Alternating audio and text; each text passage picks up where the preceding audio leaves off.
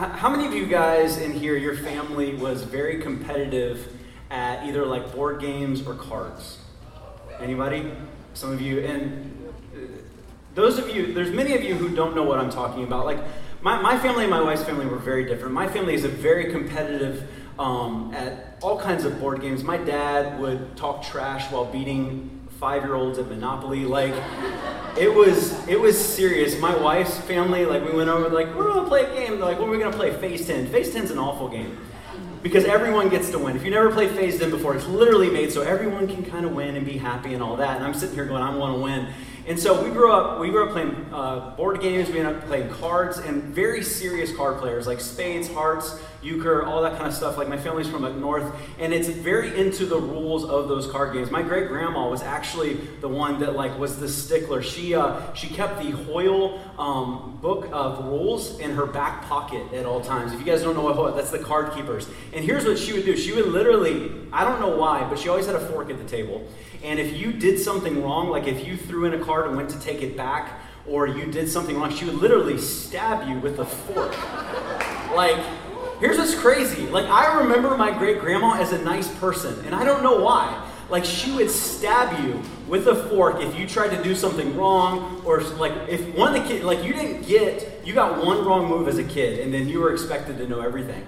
And so, I don't know if you guys have ever been in this situation. You grow up playing a certain way, or you grow up with your set of rules. In our case, we grew up playing by these set of rules, and then you go somewhere else and the rules change.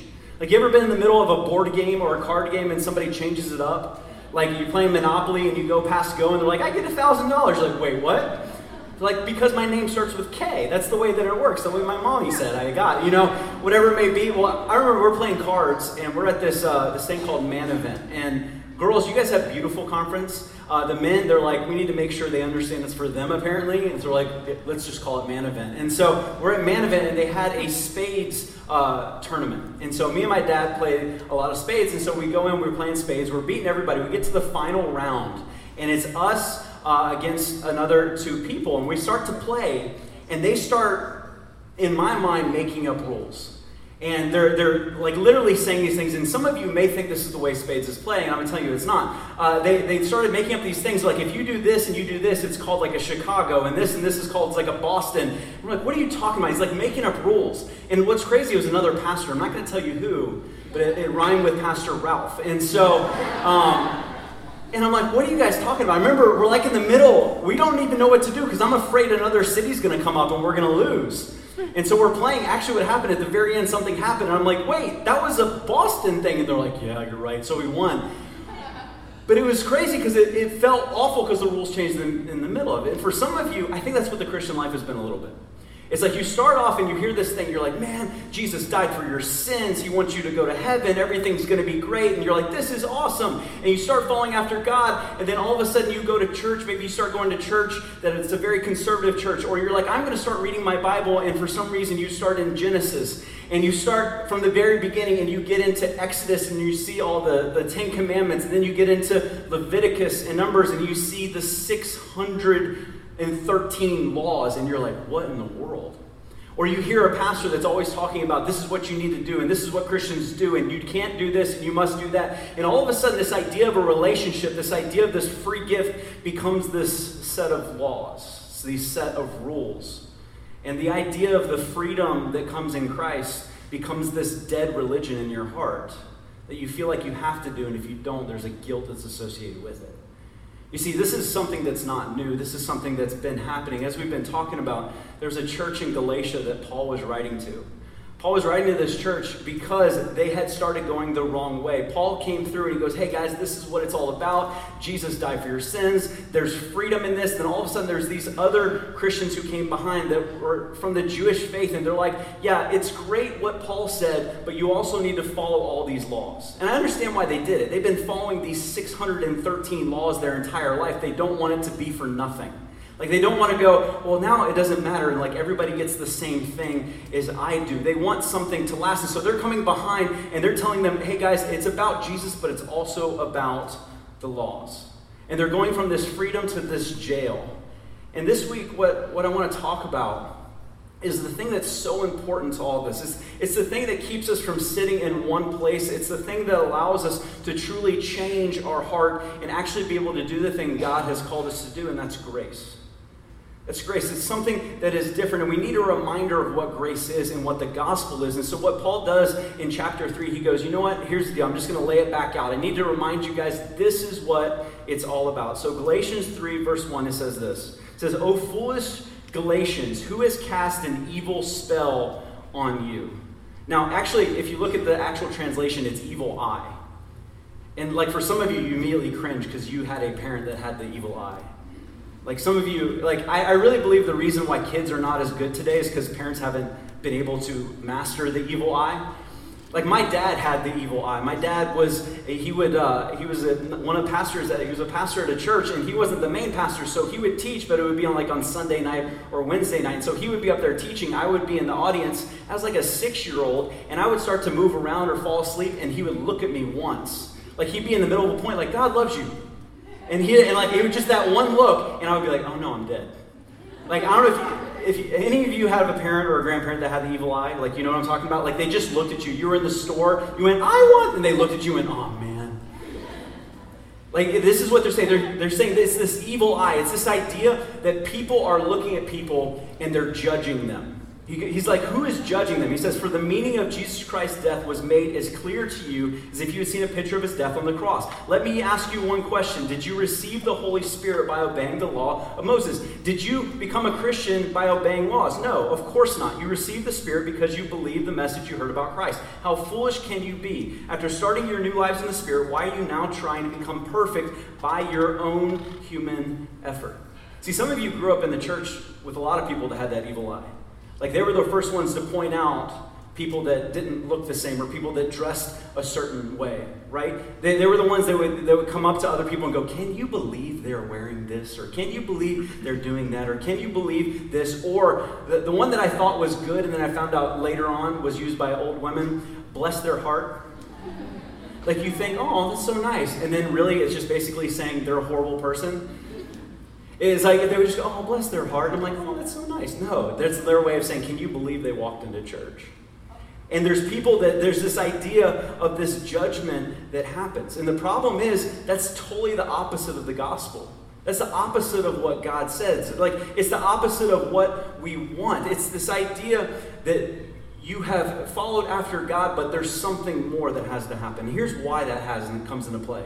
Most of the time, the people that are throwing that evil eye are the people that do a lot of good things, and they want other people to do the same thing, and when they don't, they look down on them. Like they found their own version of what they think is perfect, and when other people don't live up to it, they look down on them. That's not at all what the gospel is. See, here's what's interesting, guys. God wants to be with us. He doesn't want us to serve him. Like we weren't created to serve God. That's what the angels are for. Like the angels were created as servants of God. We were created for relationship with God. We messed that up with sin. God wants that back. And so what God did is he goes, you know what, you messed this up, but I want a relationship so bad that I'm going to make a way myself for you to come back to me. He goes, and for this to happen, I'm going to send Jesus as this perfect sacrifice. He goes, I'm going to send Jesus as this way of paying a bill. And you don't have to do anything about it. Any of you guys ever had that happen where somebody pays your bill at a restaurant?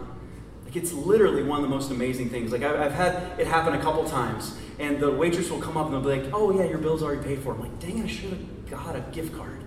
Like it's like you do. You hear somebody and I'm like, "That's awesome," and like I look around and most of the time they don't tell me who it is, and I'm like, "Wow, I don't know who that is." I love that I don't know who it is because then I don't feel like I owe them. But it's this idea. It's just paid for. It's the same idea with God. See, we've sinned. We've messed up. God didn't say, "Okay, you need to do these things, then I'll pay for it." He goes, I'm paying for it. You just need to accept it. See, Jesus chose to pay the cost for our sin. There's a different way of looking at hell when we understand this. See, hell is not a place that God sends people that he wants to punish. Hell is a place where people choose to go when they want to pay for their own sins. It's a different idea. God wants to save everyone. But there's a payment for our sins that has to happen. And God goes, I made the way. I gave you Jesus. But if you want to pay for them on your own, I will let you do that. I will let you do that. And that's a hard thing to get, but it's true in what God gives us. James 2:10 says it this way. It says, for the person who keeps all the laws except one is as guilty as the person who has broken all of God's laws. See, when we look at all these laws, and if you've ever read through Leviticus and Numbers, you've read all of these things, you're like, why is all this here? The reason the law is there is, one, it was to protect the Israelites in that time, but two, is to show us that we don't have the ability to be perfect. Like, it's not possible. We can't obey all those things. And if we've only sinned once and we sin 1,000 times, in the eyes of God, it's the same thing. It keeps us from heaven, but God's grace allows us to go the right way. See, I believe this. I believe some of you in here right now, you've grown up in church. And there's a part of you that has prayed and served and given and done all of these things. You're like, man, I want to get into heaven. It's like you're sitting there going, I haven't felt anything yet, but I'm doing all the things I feel I'm supposed to do. Maybe at some point when I pray, I'll actually feel something. See, what happens so easily in the Christian world is we look at all the things that we see a part of Christianity and we use it as a checklist to get closer to God. And God's like, no, it's a gift. What you have to do is you have to trust me in that. Galatians 3:24-25 says this. It says, let me put it another way. The law was our guardian until Christ came. It protected us until we were be made right with God through faith. And now, the way faith has come, we no longer need the law as our guardian. We no longer need those things. It's not about how many times I read the Bible. It's not about I've been baptized like 15 times and it still doesn't feel like it's taken. It's not about do I lift my hands during worship. I'm glad it's not that because I have a hard time doing that still. I grew up in a conservative church and I remember the first time a worship leader said, lift your hands. I'm like, no. And like for the longest time, like I grew up like conservative, and so like after a while I started like this. I'm like, yeah, okay. And then I get here. I still don't like it when a worship leader tells me to raise my hands. I'm like, hey, I'm gonna worship the way I want. Shut up. Like, you can't tell me like this is wrong. I'm just telling you me. So if any of you feel that way, sometimes it's not right, but that's the way I feel sometimes. I'm like, who are you? You come up here and teach the way I know. Never mind. Anyway. But we do. We go, oh, I'm doing this. I remember I was youth leader for all the time. I had people that got baptized 7 years in a row at youth camp. And the reason why, they're like, I didn't feel it. But it was because baptism and prayer and reading the Bible were about things to do to earn the favor of God. And there was never a point where they trusted God with their life. There's never a point where they actually trusted Him there. See, the difference between what people think Christianity is and what Christianity actually is God's not asking you to do what's right. God wants to make you right. God's not asking you to do everything right. God wants you to join a relationship with Him. He wants to transform your heart so that you want to do what's right. And the way He does that is through grace. No matter what you do, no matter how you do it, no matter how far you've gone, He will continue to forgive you and give you more chances to the point where you realize, I want to follow after someone who gives this kind of grace. Now let me say this, grace is not something you can just know, it's something that has to be experienced. This isn't something you can just go, okay, I want to feel grace. Like, it's not something to where in Christianity you can go, well, I want to test the tires of what this grace feels like. God, let me feel grace, then I'll decide if I want to follow Him. Like really, grace is something that you have to take a step. You have to take a step of faith and of trust and leap out and do it. It's one of those things where people go, I don't know if I want to be a Christian. Well, you just have to take a step in it. It's kind of like as a kid, when you remember you would be like, I don't want to do that, but you've never done it before. Like my son, I remember him saying, he goes, I don't want to go to a water park. I'm like, you're dumb. No, I didn't say that. That's wrong. I'm like, why? He goes, I don't want to go to a water park. I'm like, have you ever been to a water park? He goes, no. I'm like, how do you know you don't like it? I don't like the word water park together. He's 5. So we went to the water park. He had an awesome time. I was like, see? You don't try to use logic with a 5-year-old, but I tried. But it's the same thing. Look, until you take a step forward, until you put that trust in God, you'll never experience that grace. You can't just sit on the sideline and believe it's going to happen that way. It's something you can't know. It's something that you have to do.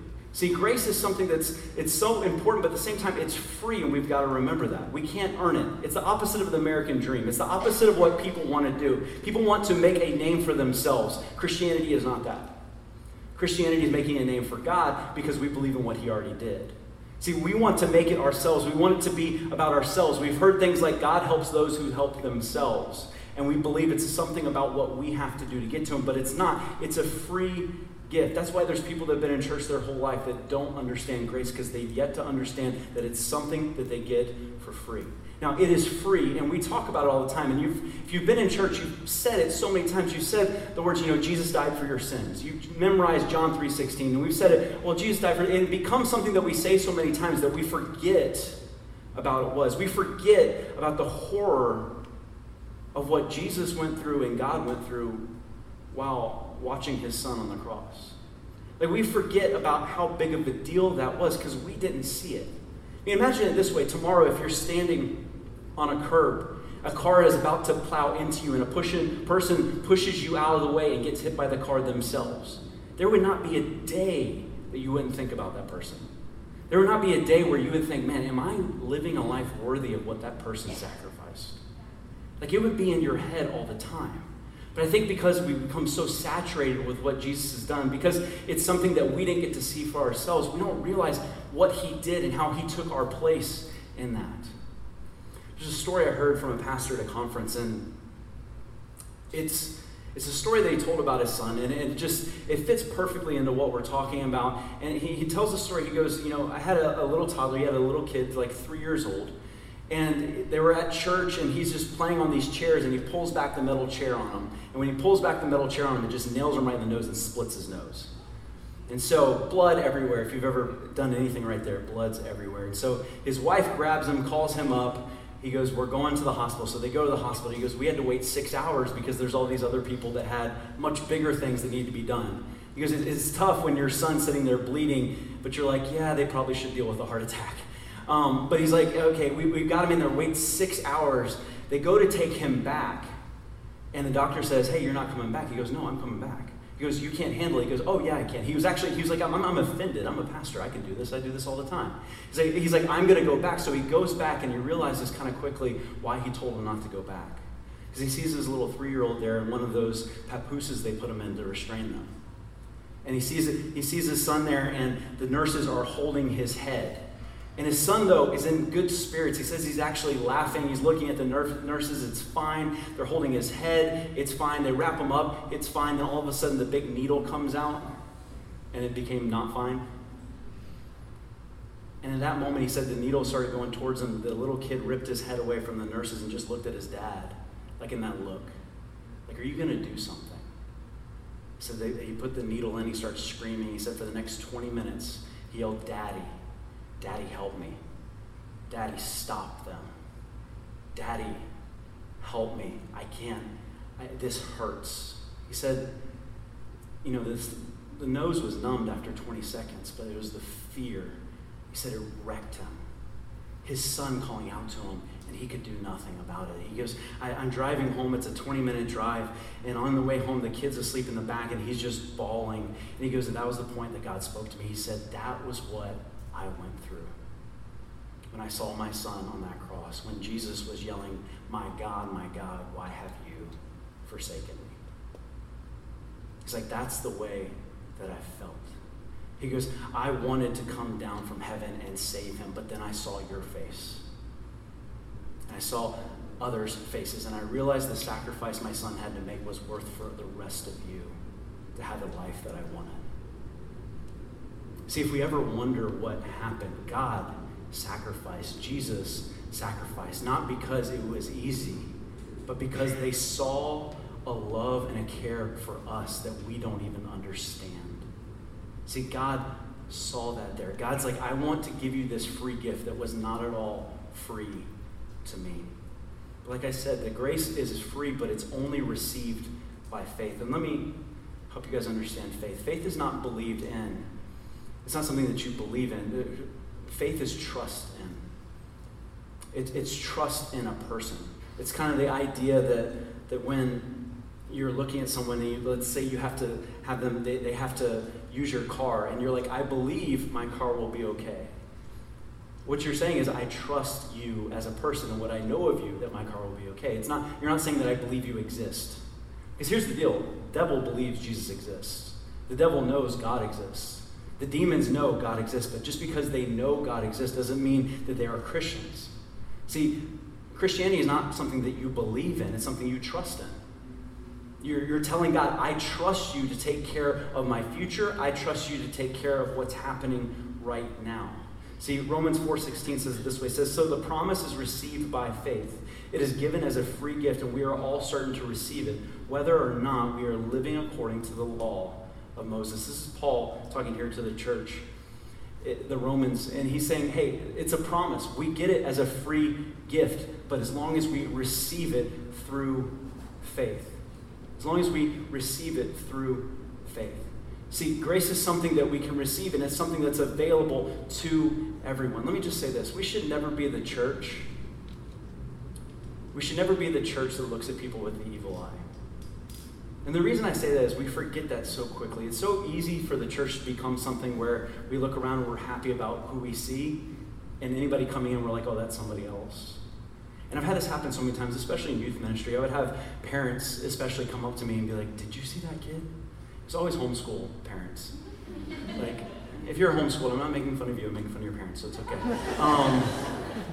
It was always homeschool moms. They would come, I remember one lady came and she goes, oh my gosh, did you see that? That kid has tattoos. And he smells like smoke. I was like, sweet. She's like, what? I'm like, it'd be awful. We were like this just homogenous group of people. She's like, why would that be awful? I'm like, because that's not what heaven looks like. That's not what God wants. God never expected all of us to look the same and act the same. And the idea that we're supposed to be that way is absolutely wrong, because everyone in here has a person and a people they could reach because of who you are. And if all of a sudden you become like everybody else, you lose that ability. And that's what the church has been many times. It's a place where we tell you, this is how you act, this is what you do. Here's your new friends. Don't have any friends outside of this. And that's not at all what God calls us to do. God wants us to reach out, and it's for everyone. It's for everyone, no matter where they come from or what they've done. Church is not a place just for Christians. See, here's what the gospel really entails. It's invite people and let Jesus change their heart. See, that's what's so great about it, because people get very fearful. They're like, I can't tell people about my faith. I can't invite people to church. I don't know all the answers. That's not your job. It's not. Your job is to invite people. Let Jesus show them the grace. Let Jesus change their heart. It's not up to me. I've never saved anyone. I've told people about Jesus, and Jesus has changed their heart, and they've changed their heart, and God's used me in that.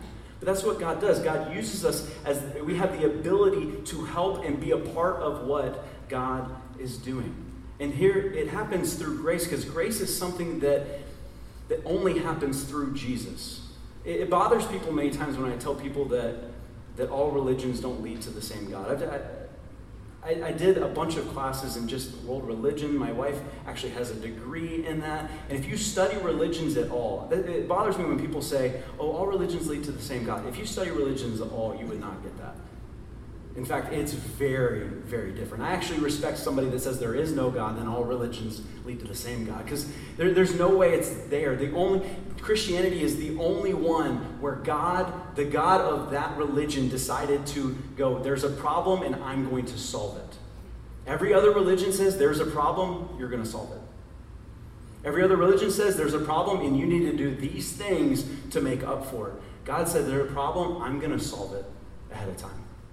I love you enough, and I'm going to give you that in grace. Acts 4:12 says it this way. It says, salvation is found in no one else, for there is no other name under heaven given to mankind by which we must be saved. And let me just say this in this. Why would Jesus die if there's another way to Christ, if there's another way to heaven? That's a sadistic God. Like, why would he have Jesus die if there was another way? That'd be awful. God's like, I sent Jesus on a purpose. I don't want his sacrifice to go null and void in our lives. It's something that is special. And here's the greatest thing about grace, guys, is that it's eternal. Jesus took care of your past. He's taken care of your present and all of your future sins. See, his sacrifice on the cross already took care of all those things. Does that mean you can live however you want and go, well, grace is sufficient, it's going to be fine? No, that's not at all what happens. There's still consequences. There's still consequences for living the way that we want that just happen in this world. But God's like, every time you mess up, here's what God doesn't do. God doesn't do it, now sit there, feel bad about yourself, and do these things.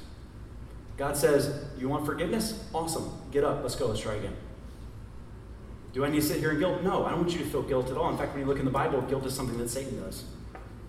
So if you're sitting there in pain and guilt and feeling like you're not good enough, that's not God. That's not grace. That's Satan. See, what God does is he continues to give us grace so much that it changes the way we feel, it changes the way we think, so that we actually want to do what he calls us to do. God's never called us to change ourselves through our own efforts. Titus 2:11 and 12 says it this way. I love this verse. It says, "For the grace of God has appeared that offers salvation to all people. It teaches us to say no to ungodliness and worldly passions and to live self-controlled, upright, and godly lives in this present age." It teaches us. Grace teaches us. Why? You ever been around someone that just is forgiving?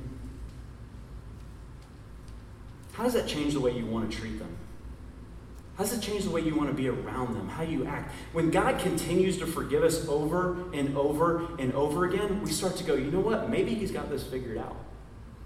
Maybe the things that he wants me to do are the things that I ought to do. See, what grace does in this is the final point there. It says grace changes our motivation. Here's what grace does. What we should do becomes what we want to do.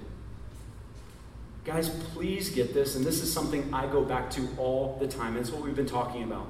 There are going to be moments in your life when you're being a Christian, all of a sudden you're going to go back to it's about laws, it's about rules. You're going to feel down, you're going to feel guilty, you're going to feel like you need to do more right things. If I do this thing and this thing and this thing, then God will accept me. That's not true at all. In fact, the way God says is, don't do all those things, come to me. Don't do all those things, talk to me. Because what I will do is I will change your motivation to something that you feel like you have to do to something that you want to do. God doesn't say change everything, do these list of rules, and then come to me. He goes, come to me, and I will help you live the life you've always wanted to live. Because I know so many of us in here are dealing with that right now. We're thinking about that. Some of you have walked in here today, and you're going, I know I'm going to hear a message that makes me feel bad. If you feel guilt and shame, that is not God. And right now, God wants to take that away. God wants you to realize that he loves you, he cares for you, he sent his son for you, and there's no stipulations in that outside of the side that you just need to trust him in it. So right now, what I want to do is I just want to pray for us. God, I thank you. God, I thank you for all you've done for us. God, I thank you that you've given us this grace. God, I know there's people in here right now that have been around church their entire life, but still haven't understood what grace is and what it feels like. God, I pray that you help them take that next step. God, I pray right now that they trust you with their lives. God, we thank you that you've already forgiven what we're going to do. God, I pray right now that those of us that are sitting in this place of, I've really messed up. God, there's this shame there. I need to do all these things to make it up with God. God, I pray that we would get rid of that guilt, get rid of that shame. I pray that they'd ask for forgiveness and move forward with you. God, we thank you that you are God that shows us that ultimate grace. God, I thank you for this room of young adults that just so much freedom can come to each of them if they decide every single day to live by this freedom, by this grace, instead of by the rules that they thought they were supposed to. God, I pray every morning we start that way. God, I pray that we ask you for that grace. And in Jesus' name I pray.